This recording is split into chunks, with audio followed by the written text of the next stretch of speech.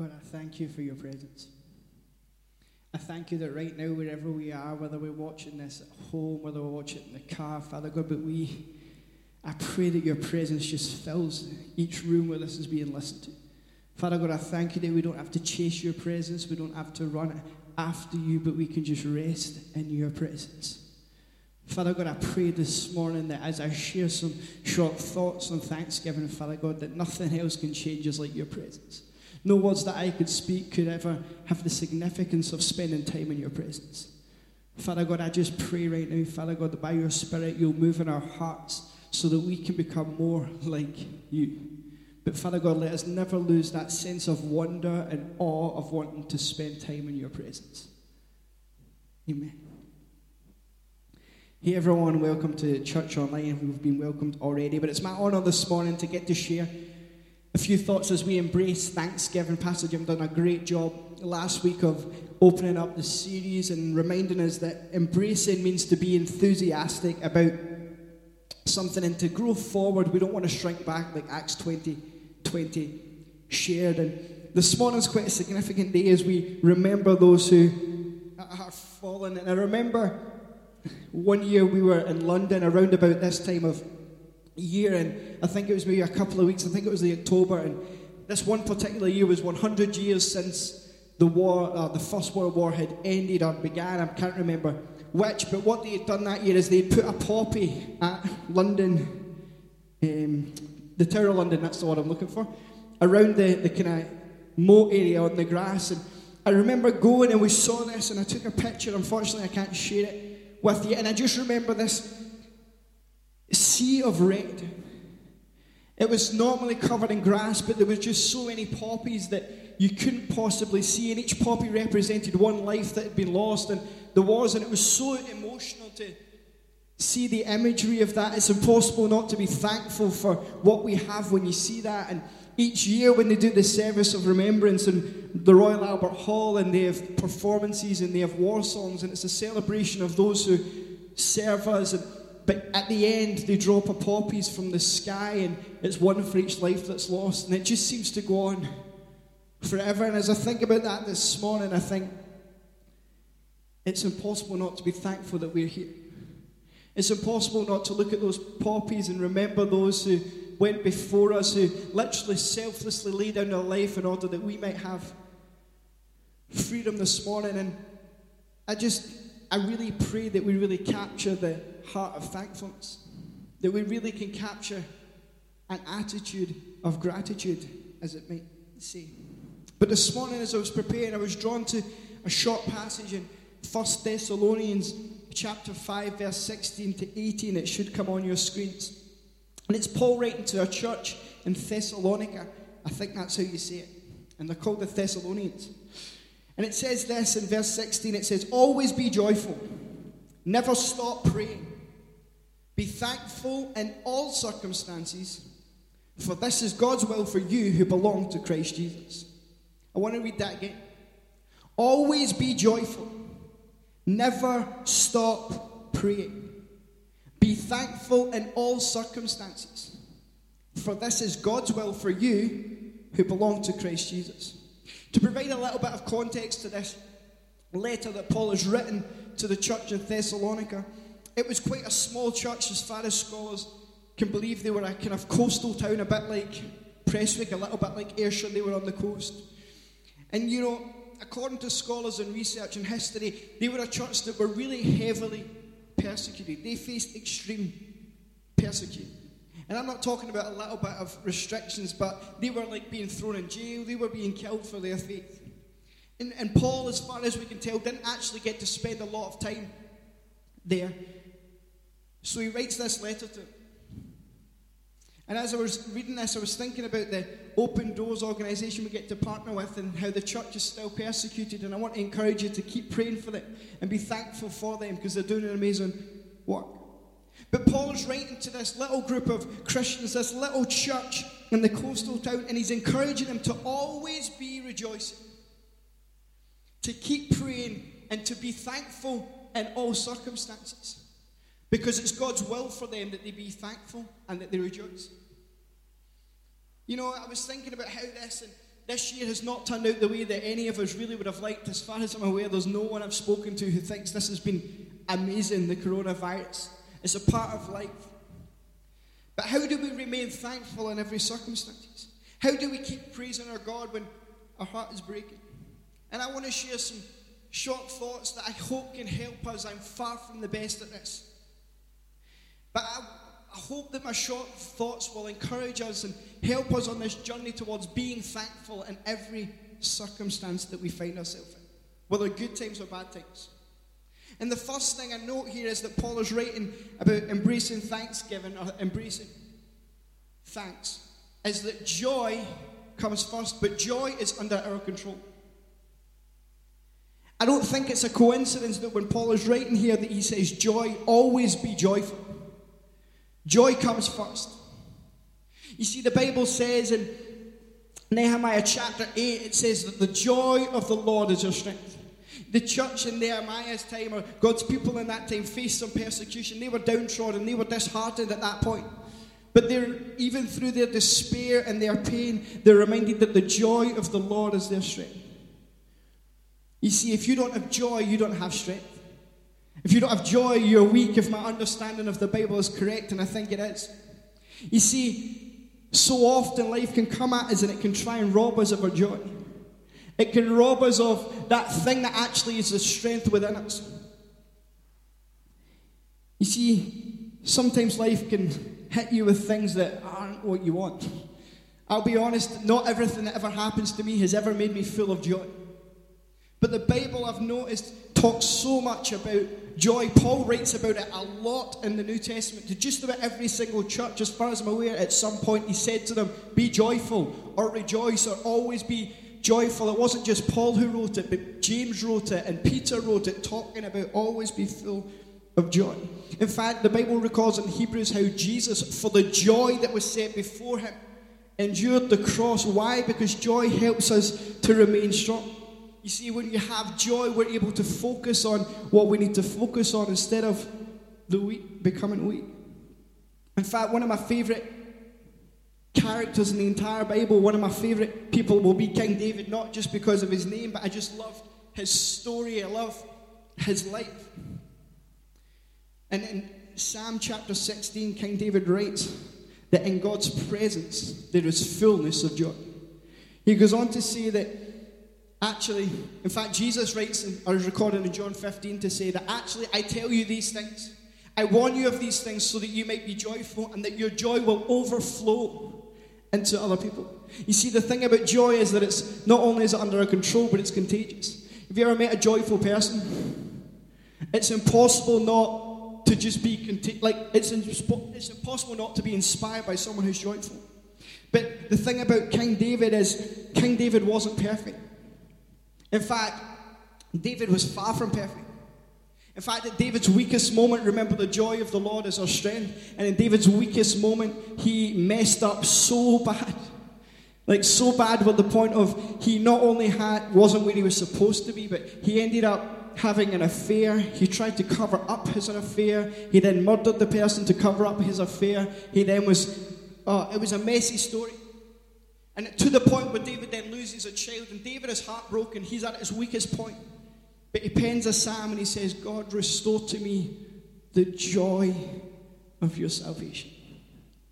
Why? Because David realized that in his weakest moment, God's joy had left him. And David recognized, I need your joy. I need you to restore to me the joy of your salvation. And the wonderful thing about the Bible is God records David as being a man after his own heart. So it doesn't matter when you make mistakes. It doesn't matter when you've got it wrong. Yeah, we try and learn from our mistakes, but God has always got more grace. We're reading the Bible with Rise Youth, but reading the book of James, and it says that God gives grace generously. But the thing is, if you don't have joy, you'll never be thankful. And so I don't know what you're going through. Maybe you've messed up, or maybe you've just gone through some tough stuff this year, or even in the previous years, and your joy has just been ripped apart. It feels like your joy's gone. Well, I want to encourage you that it's okay. You can get your joy back. That in his presence there is fullness of joy. You see, what was the first thing that David done after he messed up? Is he came back to God's presence and he worshipped.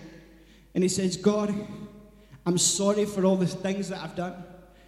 And pretty much David probably would have sang, I'm sorry for the mistakes I've made. I'm sorry for when I've came with my own agenda. I'm sorry when I've just sang another song. But God, please take me back to your presence. God, take me back to where your joy is, because I need your joy. And right now, wherever you are, whether you're watching this at home or whether you're watching this through the week or wherever you might be in the world, I want to tell you that if you've lost your joy, it's okay. You can come back to his presence. How do you come back to his presence? You worship him. You open the Bible and come back to it. You know, the Bible talks about when you draw near to God, he draws near to you. So you just need to come back to his presence. And he can restore your joy. He can restore your strength. And you can begin this journey towards being thankful in every circumstance. Because it starts with joy. As Peter records, an inexpressible joy that goes beyond our understanding. You see, the first thing to note is that joy is under our control. We can only ever allow people to rob us of our joy. So once you've got it back this time, just keep spending time in his presence and don't let go. The second thing I note here as we embrace thankfulness is Paul's writing to them to pray constantly. You see, prayer is a constant. For people who are thankful, prayer is a constant. You know, this year we embrace prayer. We've launched a few different prayer things, like our monthly revival prayer meeting with Pastor Colin. We've had some half nights of prayer, and we've really tried to encourage us to pray in our life groups. Now, I don't want you to hear what I'm not saying, but praying all the time doesn't mean 24/7 prayer all the time. If you don't pray for 24 hours a day, 7 days a week, you've messed up. But I want to ask you a simple question. How often do you pray? And what does praying sound like for you? And I don't mean sound like, oh, thou art God. I mean, what does it sound like? Do you only pray to God when you need something? Do you only pray to him once in the morning and that's it? Do you only pray for him at a mealtime when you want him to bless your food? Do you only pray for him and I'm not saying that to convict you, because the reality is and it's not about praying more, but I want to ask you about, what does your prayer life look like? Is prayer constant in your life? You see, there's a great man called Smith Wigglesworth. He's a famous Christian hero, and he once said, I never pray for longer than 5 minutes. And everyone said amen. But then he said, but I never go longer than 5 minutes without praying. And that's the ouch part. You see, Paul is trying to teach this church that prayer is a direct way that we can connect with God. That thankfulness is surrounded in prayer. You see, the thing about prayer is that it's not just something that we do, and it's not about God doing what we want. As we discussed when we embraced prayer a few months ago, I would encourage you to check out our series. There were some amazing preachers on that from the people in our church. But you see, what prayer allows us to do is focuses our hearts, our minds, not on ourselves, but on him. And there's an old hymn that says the words, turn your eyes upon Jesus. Look full on his wonderful face, and the things of the world will grow strangely dim in the light of his glory and his grace. What is prayer? Prayer is just turning our eyes upon Jesus. Because the reality is, when we look at our Jesus, there is nothing greater than him. There is nothing higher than him. There is nothing more wonderful than him. There is nothing more beautiful than him. There is nothing more powerful than him. And so when we begin to pray in a way that's like, God, I'm going to focus on you. I'm going to give you the glory. I'm going to give you the worship. I'm going to give you the focus that you deserve. It's impossible for us not to be thankful. You see, when we've got our joy, that's our strength, we can start to be thankful in every circumstance. But when prayers are constant, through the trials and through the pain, and also on the mountaintop, when prayer is something that's part of our life, we're on this journey to embracing thanksgiving. Why is prayer so important? You see, God doesn't want us to pray for his benefit. God doesn't need your attention. He doesn't need anything from us at all. He wants our attention. He wants our soul's focus, because he yearns for it, but he doesn't need it. He's God. He is the infinite God. But you see, it's impossible to look at Jesus and feel the same way you do about what you're going through. You see, please don't hear what I'm not saying, but in the Bible, the disciples, so far as I'm aware, Jesus' own disciples that followed him around all day, every day for 3.5 years. And biblical scholars can correct me, but no, generally speaking, nowhere in the Bible did I hear the disciples asking Jesus any of the following questions.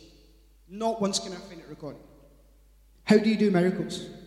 How do I become a better preacher? How do I walk on water? How do I feed 5,000? How do I cast out demons? How do I answer those difficult questions? How do I deal with difficult people? How do I deal with disappointments? How do I deal with not having patience? Have you ever asked any of those questions? Because I've asked just about all of those questions. But one question they do ask is, Jesus, can you teach us how to pray? Come on, as we embrace Thanksgiving, I think that there's just something about prayer that when we pray, we realize we have got so much to be thankful for. Just the fact that we can pray to a God who hears us when we pray. Pastor Jim mentioned last week about imagine if God was not good. Imagine if God was as powerful as he is, but he wasn't good. We pray to a God who's good. We pray to a God who hears us when we cry out to him. We have a God who answers our prayers. You know, I believe that if we want to become a church that embraces Thanksgiving, but more than that, if we want to be a church that the community truly can't do without, if we want to become people who reach, inspire, serve, and equip, then we have to allow prayer to become a constant in our life as we embrace thankfulness. Because if we can learn to pray in a way that says, Our Father who art in heaven, hallowed be thy name, thy kingdom come, thy will be done here on earth as it is in heaven. Give us this day our daily bread, and forgive us our debts as we forgive our debtors. Lead us not into temptation, but deliver us from evil. For thine is the kingdom, the power, and the glory, forever and ever. Amen. You see, if you've ever been forgiven, if you've ever been set free, if you've ever had your debts paid by Jesus, if you're thankful that he gives you daily bread, if you're thankful that you are if you've been redeemed by God, then you've got something to be thankful for. If you've ever said that prayer of Jesus, please save me, and he answered that prayer and set you free, then you've got something to be thankful for. And you see, we serve the God who is able to do more than we could ever ask, think, or imagine. And as we become people who pray on this journey towards embracing thankfulness, guess what prayer does? Prayer, yes, I believe that we can pray to God and he can change a situation. I believe that can happen. Doesn't always happen the way we want it to, but I guarantee you that when you spend time in God's presence and he restores your joy, and when you become a person of constant prayer, guess what? You'll begin to change. You will start to become the person God wants you to be. And when you begin to change, your influence will begin to change, and the atmosphere that you carry with you will start to infuse other people. That where Jesus said, I've taught you these things so that your joy might overflow, it will flow into other people. And actually, when we become people who prayer becomes a constant, we begin to change. Our families begin to change. Our office begins to change. Our neighborhood begins to change. Our school begins to change. Our college begins to change. Our nation begins to change. Our world begins to change. Why? Because prayer changes people and people change things. You can't get enough of prayer. You can't get enough of it. You see, the thing about Thanksgiving is that joy is under our control. Prayers are constant. And finally, and it might be the simplest of them all, this has been quite a simple message, is that thankfulness is a choice. You can choose to be thankful. Paul is writing here to this church in Thessalonica to say, always choose thankfulness. Regardless of the situation you find yourself in, choose thankfulness. There's an incredible story in the book of Acts after Jesus has been resurrected and he's left, the Holy Spirit has came and empowered his church, where these group of people who were so afraid when Jesus was arrested that they ran away.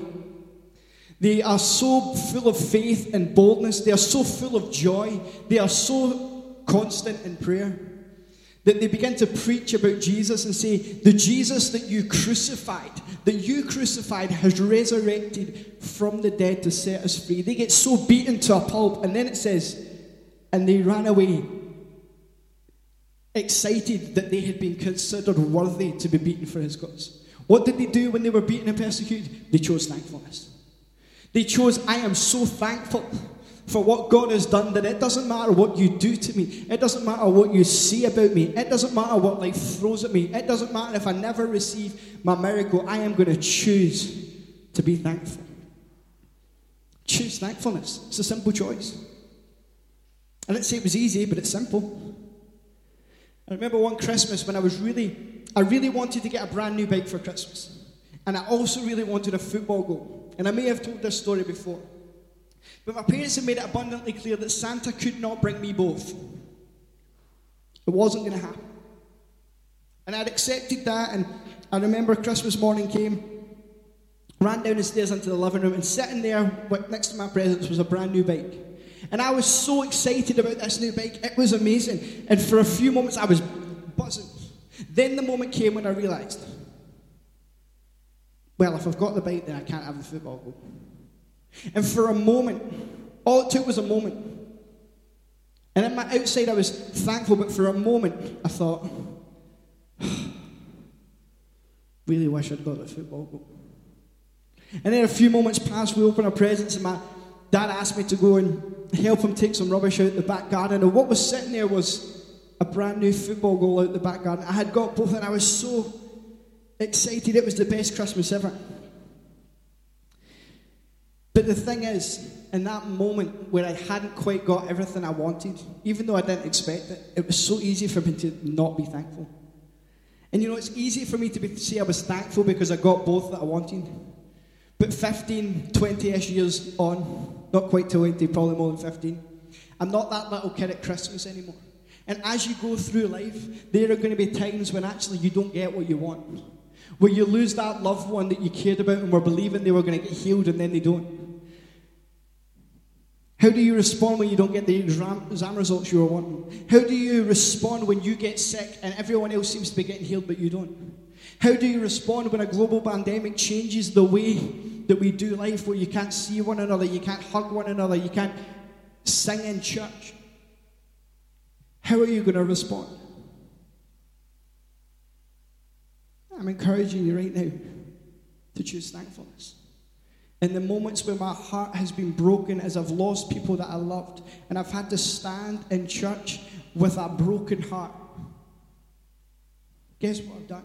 Through the pain, I've chosen thankfulness. I've chosen, do you know what, God, I'm going to worship even though this costs me everything in this moment. I'm going to choose to be thankful because you are good. Thankfulness is your choice. We are part of Assemblies of God as a church. That's the denomination we are a part of. And a couple of weeks ago, we had our online conference with AOG on YouTube. And one of the guests was a man called Pastor Samuel Rodriguez. And it was an amazing time, but he just said a phrase during one of the sessions that really stuck with me. And he said this: when life throws rocks at you, build an altar. When life throws things at you, build an altar. And if you didn't know, altars were something that were often used in the Old Testament, where the people of Israel, God's chosen people, would come through something.